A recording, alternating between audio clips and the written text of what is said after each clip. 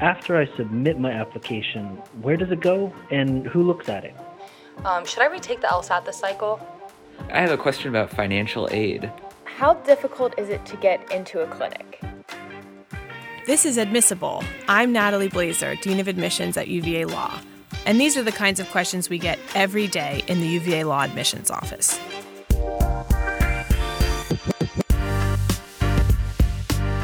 Of course, we have these answers posted on our website. We host information sessions at the law school and virtually. And we spend a lot of time answering your questions by email and phone. But applicants also always ask me to be put in touch with current students and faculty and alumni, all of whom have been through exactly what our applicants are currently going through. So I had the idea, why not combine these two things? Bring in these wonderful members of the UVA law community, who our applicants want to meet anyway, to help me answer your most commonly asked questions.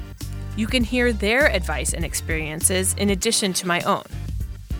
My goal for this podcast is for listeners to get an inside look into what law school admissions committees are really looking for, but also a better idea of what it's like to be a student at a top law school.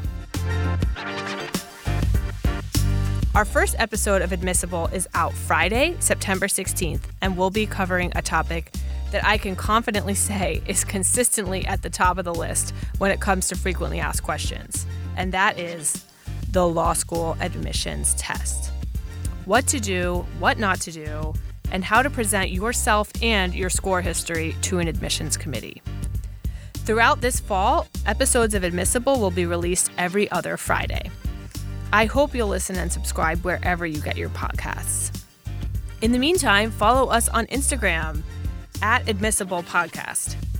And you can always find the latest information on our website at law.virginia.edu.